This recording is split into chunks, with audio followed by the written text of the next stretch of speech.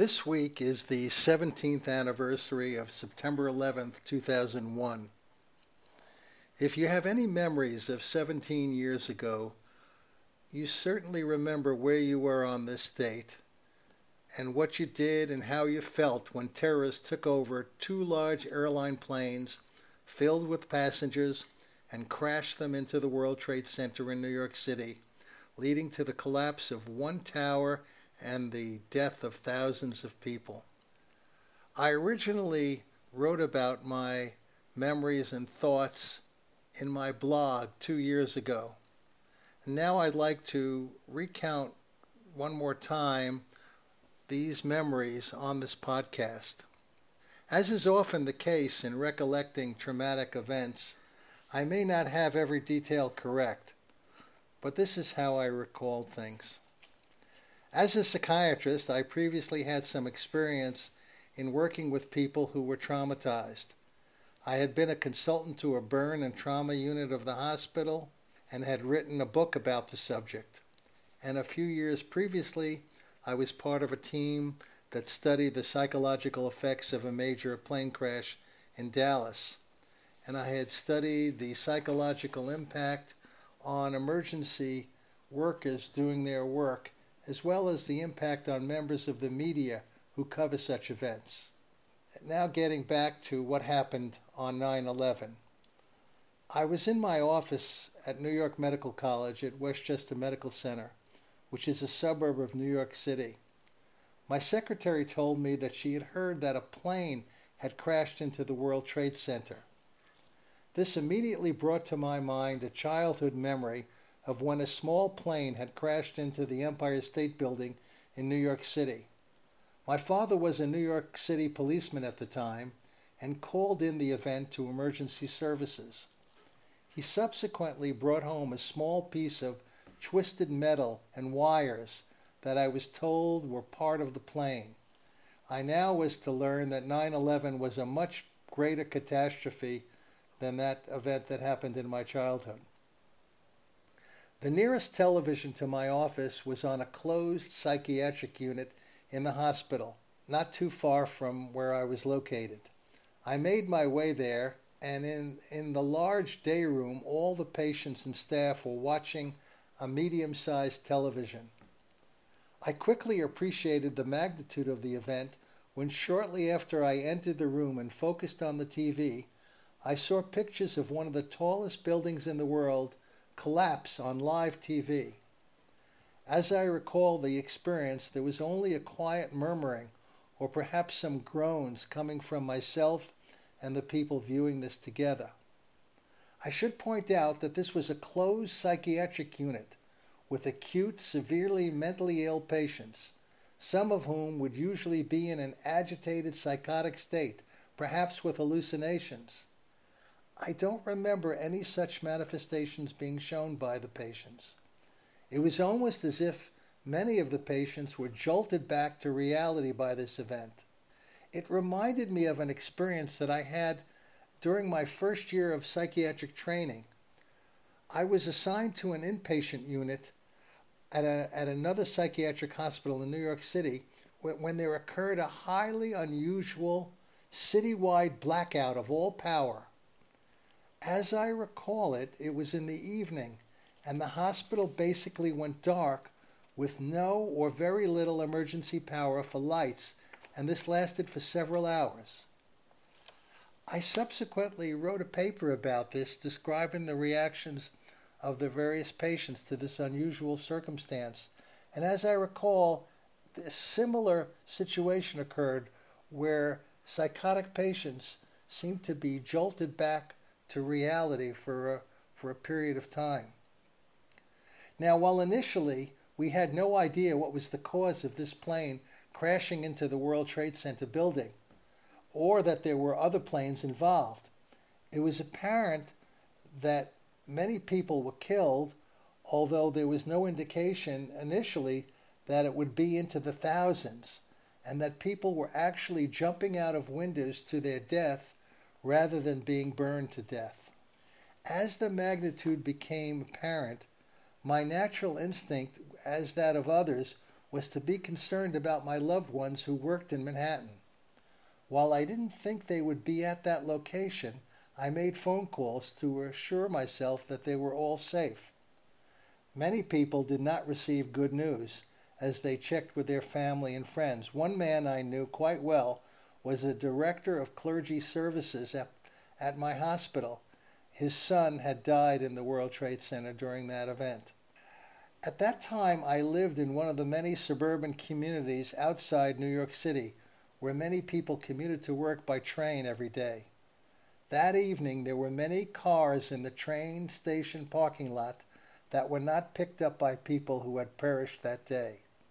Photographs of those cars that were not claimed by their owners that evening stands out in my memory.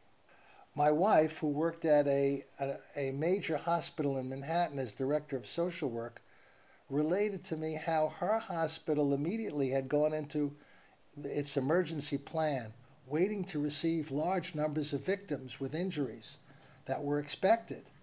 Even the suburban hospitals, such as mine, went on to that mode where surgeons were called in and all personnel were on standby, expecting to deal with an overflow of casualties from this tragedy.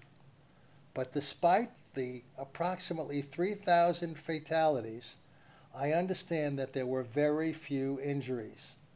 The ash floating down on the city may have caused some minor medical problems.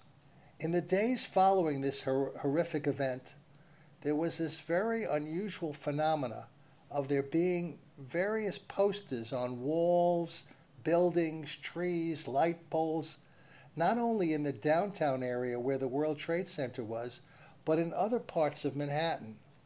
The theme of these posters was looking for a lost relative. There would be a photograph of a person and a brief description, usually stating that the person in the picture worked in the World Trade Center and was missing. There would be a phone number to call if anyone knew about the missing person. The reality was that there were no missing people. The very few people who may have visited a medical facility were identified, and all of these, quote, lost people had obviously died. However, understandably, their loved ones, in many cases, could not initially accept what had happened and were trying to maintain hope.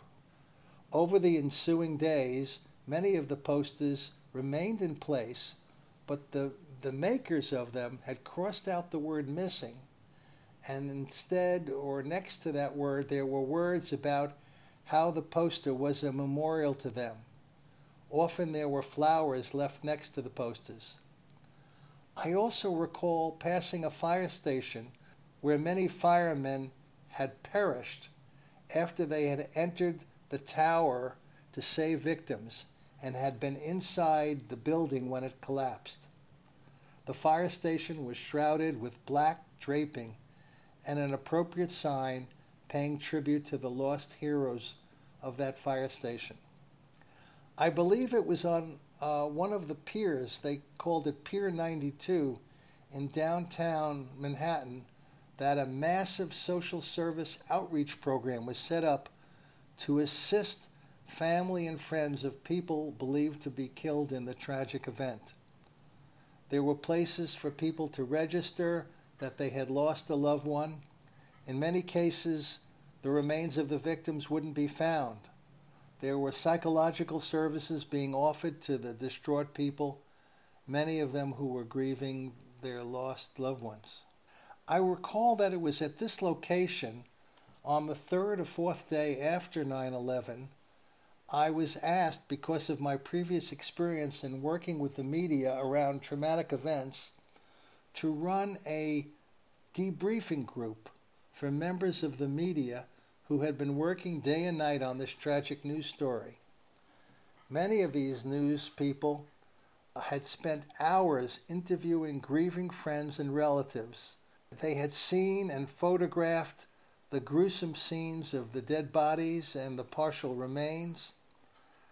Some of them had photographed the falling bodies or the jumpers who chose to die this way rather than by fire. These reporters and radio and television people had spent hours talking on and off the air about all the details of this news story. They had edited their material and in many cases went without or with very little sleep since the story broke. Now, in the early days of debriefing victims of trauma, the psychological approach had been to allow each person in a group setting to recount their experience. But we had subsequently learned that such an approach often re-traumatized individuals who would hear other people's stories in the group. The approach now was more geared towards explaining to people about the symptoms which they might be having or the emotions that they might be going through and might have in the near future, and suggestions were given to them how to deal with these feelings, as well as allowing them to ask any questions. We would also try to identify people having significant difficulties and offer them more individual help. I had an interesting experience. In the course of running this group, I mentioned how comforting members of the media, particularly TV commentators, how they were very comforting to the public as these familiar news personalities would explain what is happening and try to keep the audience calm. Illustrating this point, I told them about a phone call I had just had with a family member who told me about a dream that she had that Peter Jennings, who was the ABC anchor, was talking and comforting her about the event. Now, in the group that I was speaking with was Peter Jennings' TV producer, who worked very closely with him, and she came up to me at the end of my session with him and said that she was sure that Peter Jennings would appreciate that story and she would tell it to him that evening. And you can imagine how surprised my relative was when I called her and told her that Peter Jennings would soon know about her dream. By coincidence, I had been scheduled to do a Grand Rounds presentation at a hospital in Manhattan, not too far from Ground Zero, 10 days after 9/11. It was pointed out to me that you could previously see the fallen tower from the room in which I was speaking. Now, I don't recall what the original topic was, but I know that we altered it to focus on that unforgettable event that had occurred in their backyard, and we spent my talk and the Grand Rounds discussion period having everyone talk about their individual reactions, and I think it was therapeutic to all of us. For many years, I have been a very small part of the large number of mental health professionals writing and teaching about how our profession can be helpful in dealing with mass traumatic events. As a therapist, I realize that many people have their own individual traumatic experiences that impact them and alter their lives. These personal traumatic events can be just as meaningful and life-changing as the big events that affects large numbers of people when something like the 9/11 event happened. While I was very fortunate not to have been seriously traumatized by 9/11, but still the fear and worry that I had living through it, along with millions of Americans, is obviously imprinted in my mind. Recounting it now on this podcast relieves some of the pain that is still associated with that memory.